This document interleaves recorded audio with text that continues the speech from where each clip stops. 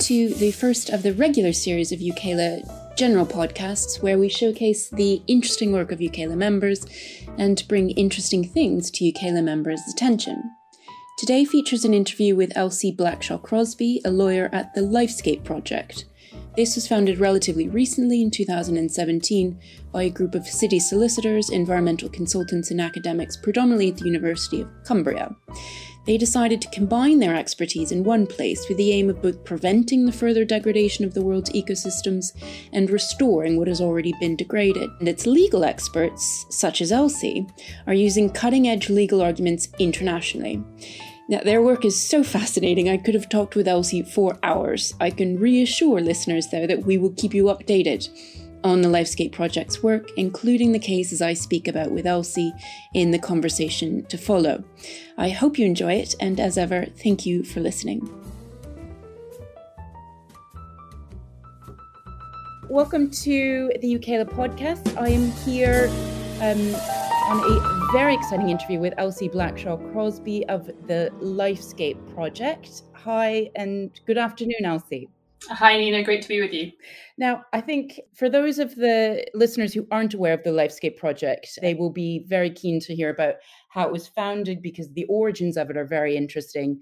If you could take us through that, that would be most wonderful. And then also take us through your own background, because that's just as interesting, I think. So the Lifescape Project originated out of a pro bono project that was a collaboration between some lawyers at Clifford Chance, academics at the University of Cumbria, and various people at ACOM, the environment consultancy firm. It was a project sort of studying the potential to reintroduce the lynx to the north of England. And after they had finished that project, the kind of the team that were involved were very keen to sort of like work together. They sort of really they really enjoyed the sort of the multidisciplinary approach that they had kind of adopted and sort of developed through that project. And they wanted to continue being able to do that in other sort of environmental related projects. So they set up the Lifescape Project, and that kind of developed from just being sort of an informal group of people to then being a not-for-profit company.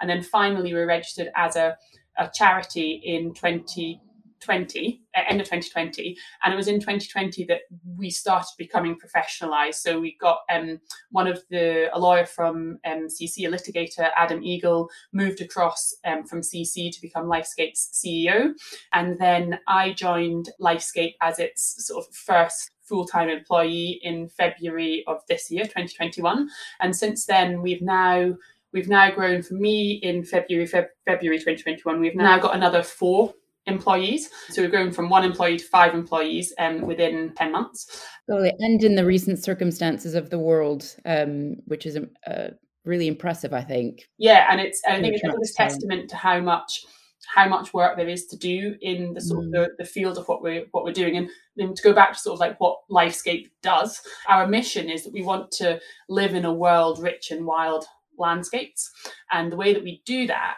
is we kind of adapt this multidisciplinary approach that sort of has its origins in the original project. So we have 5 core areas of work. We have the law, which is what I do. I'm the managing lawyer at Lifescape, so I'm in charge of all of our legal projects.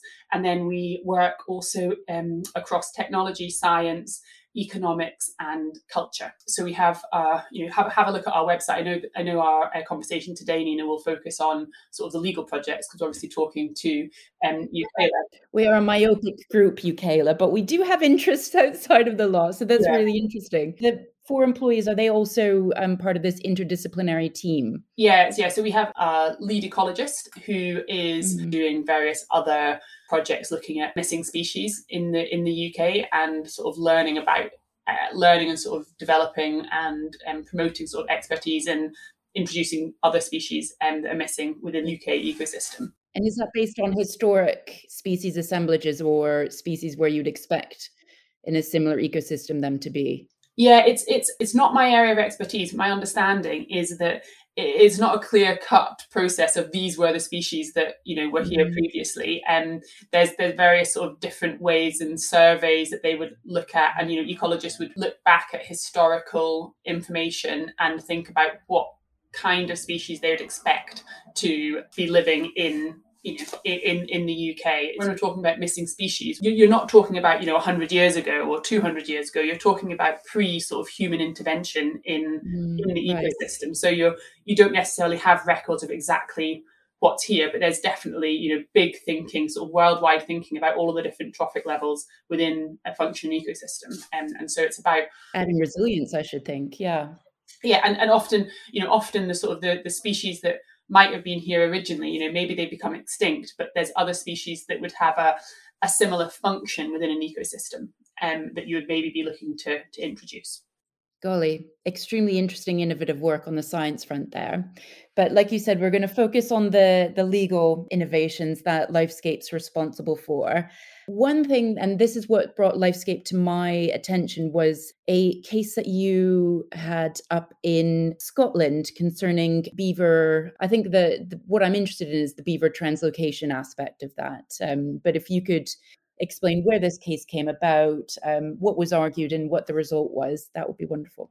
Yeah, absolutely. So this was a case where the claimant was Trees for Life, which is a Highland-based rewilding charity up in Scotland. In terms of the way we work is reflected in this case, because to date we haven't been a claimant. We are sort of behind the scenes bringing sort of legal expertise, working with local lawyers typically to kind of bring the cases, but we've got the background that commercial lawyers typically wouldn't have in terms of ecology and sort of understanding why these cases are so important and sort of the types of arguments that we could usefully make. So Trees for Life were the claimant, and we were sort of behind the scenes. And the case stemmed from figures released by Nature Scot, which showed that within the first year of beavers becoming a protected species in Scotland, so they became protected under the habitats regulations in May 2019, I think. Within the first 12 months, Nature Scot had issued licenses under which 20% of the beaver population was shot within 12 months. Have designated an internationally protected species. Yeah, exactly. Having been designated as an internationally protected species, 20% of the population was shot within 12 months. And the population in Scotland is not large. It's not like, in Germany or other places where beavers have been, have really become part of the ecosystem again. I mean, I think at the time that they were protected, there was something, and don't quote me on these figures, but it was something around sort of like 400 to 500 beavers in Scotland. It's not a huge, that is not a huge number. So Trees for Life and sort of the wider conservation community in Scotland were quite concerned about these figures when they came out. And we were working with Trees for Life on another project, and they came to us and said, what do you think we can do about this from a legal standpoint? So we sort of looked at different options, and we decided that we would issue a judicial review against Nature Scot, basically challenge the issuing of these licenses and sort of the way that they went about it and the approach that they took in relation to these licenses. And the arguments that we put forward were that under the habitats regulations, so there's strict protection under the habitats regulations where you basically shouldn't interfere with protected species, but then I think you'd need a derogation here, absolutely, if you're shooting the animal. Exactly. So there's certain circumstances under which you can have a derogation, and one of them is sort of damage to property or to farmland, and that's the issue with beavers, is that they do undoubtedly cause damage when they're in the wrong locations. And in Tayside in Scotland, which is like an area that's full of low-lying agricultural land, which is heavily drained, beavers do block the drainage and they do cause flooding. There's no question, and no one disputes that. But what we do dispute is the way in which that sort of damage and that conflict is managed. And the arguments that we put forward were that under the habitats regulation, there's this requirement that there should be no satisfactory alternative to the derogation. And our argument was that even within the derogation, there must be no satisfactory alternative to the derogation that's actually awarded or sort of allowed. Meaning that before you can issue a lethal control license, you should actually have to show that you can't translocate the animal. Because obviously, translocation has its risks, but ultimately they're a lot lower than shooting the animal when it will definitely die. I think that, that seems reasonable. If you're applying for a derogation, not only is there a spectrum in terms of whether there's a satisfactory alternative to the derogation itself, but also within the actions that comprise that derogation. And when you're looking at lethal means, that seems a reasonable argument to me. So how did that go down in the court? Well, unfortunately, Lady Carmichael didn't actually agree with us on that point, but she did agree with us on another sort of like really significant argument that we brought, which is kind of really important for transparency in these sort of licenses. And so we argued that Nature Scott had failed to comply with the general duty to give reasons for its decisions in relation to issuing these licenses. The court agreed with us. And so all the licenses which were still valid at the time of the judgment were quashed. So Nature Scott's all of those. And they've got to give reasons for all of them, I should think. Yes, and so there's a huge amount of work now for Nature Scott to be reviewing and actually needing to reconsider all of its licenses across all species, arguably, and so we're sort of we're making investigations with Nature Scott as to what they're actually doing in response to the judgment. But the really big win in Scotland, which, it's not clear how much the judicial review impacted this or caused this change, but the big change is actually a political change, whereby the Scottish government had previously had a policy of no translocation outside of current range within Scotland. And a couple of weeks ago now, the Scottish government announced 180-degree turn in policy, and now they're actively promoting outside range translocation within Scotland as an alternative to lethal control. That's wonderful. So I think it's going to be subject to a consultation, but that's a huge change in terms of there being a political roadblock and now actually being political encouragement for translocation. Yeah. Do you have an idea? And I appreciate the license reasons haven't been issued yet, so maybe not. But do you have an idea of how many instances that would have prevented a lethal method of control of the beaver problem? I think that there are certain circumstances where the geography of where the beavers are mean that they can't be trapped and then translocated.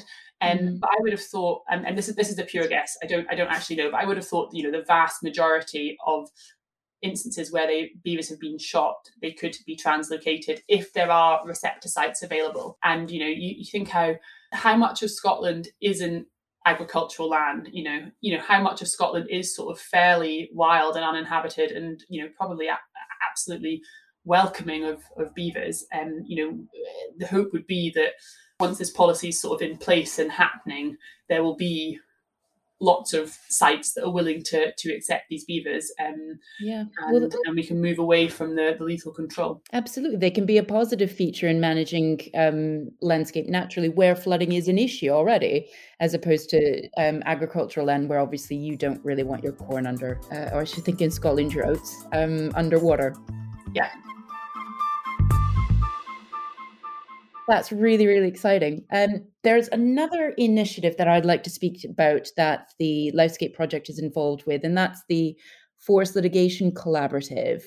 Can you tell me what you're involved with under that and what exactly that means? So when I say Forest Litigation Collaborative, what does that entail?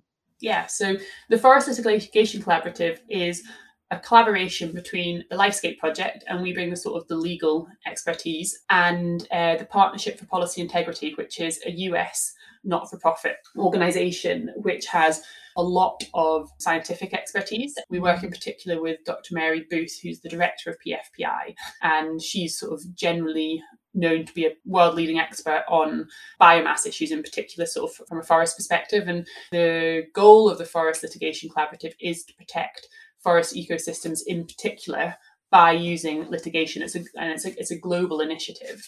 Pretty much all of our work so far has focused on trying to tackle the increasing reliance on forest biomass energy as a form of renewable energy, because it's causing real devastation to natural forests across the world. How so? What happens is that so forest biomass, going back to basics, forest biomass energy is when wood pellets that are manufactured from different types of wood or wood residues, when they are burned for energy. And a big example of wood biomass energy is Drax in North Yorkshire, which used to be a coal power plant and is converted, I I think it's 6 of its burners. It may be a different number, but it's converted a number of its burners to burning wood biomass instead of coal. And thereby saying they're sustainable, from what I understand. Yeah. So the issue with wood biomass stems from the Renewable Energy Directive at an EU level, which defines biomass energy, including from forests, as renewable. It includes the sort of a reference to sort of waste wood, but the issue with the definition of waste wood is it's not just sawmill residues or construction debris, or what we'd normally think of as waste. Branches of wood that have been cut down for some other reason from a commercial plantation. What can also fall within the definition of waste is kind of whole trees actually that don't have another commercial purpose. So if you think of an old growth, primary forest, these trees are, curvy, they're not very straight, they've maybe got sort of like chunks taken out of them. They're not going to be able to be used for sort of traditional wood uses like timber.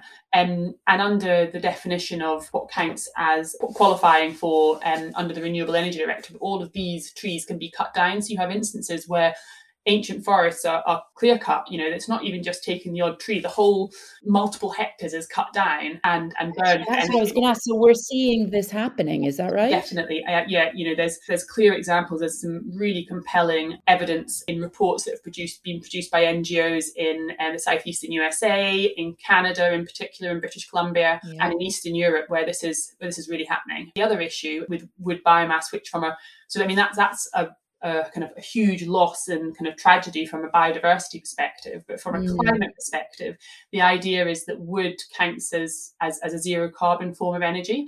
But actually, if you were just to look at what actually comes out of the smokestack when you burn these wood pellets for energy, burning the wood pellets produces more CO2 per final unit of energy produced than burning coal. Is that right? Goodness.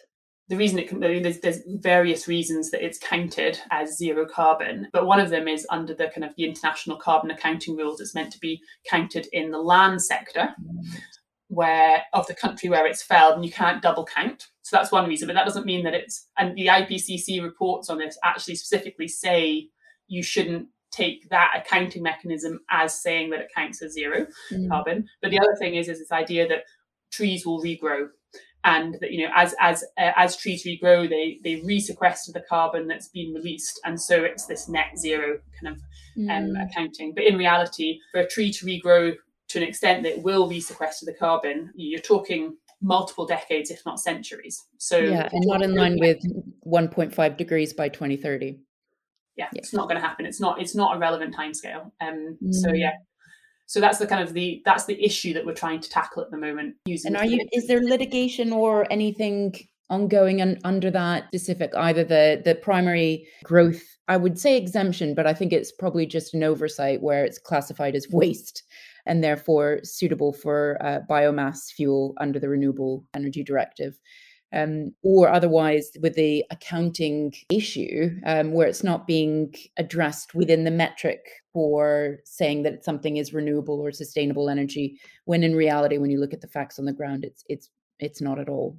Yes, there's a huge number of sort of things in the pipeline, but there's maybe two cases that I can talk about now that give you a flavour of the different types of approaches that we might take to tackle these issues. So one of them in the UK is that at the end of October, we filed, along with other complainants, so PFPI was complainant, and the RSPB was a complainant, and there was a number of other sort of international NGOs that joined forces with us. And we filed our complaint to the national contact point of the OECD in the UK, under the OECD guidelines for multinational enterprises. Before I sort of looked into this, it wasn't sort of the set of guidelines weren't something that I was aware of, but they provide a number They provide a number of sort of different guidelines about the way that large multinational enterprises should be behaving. There's two chapters that were particularly relevant in this complaint. One was there's specifically an environment chapter, and there's one called consumer interests, which is about making sure you're not misleading consumers. And we filed this complaint directly against Drax Group PLC, who run the Drax power station.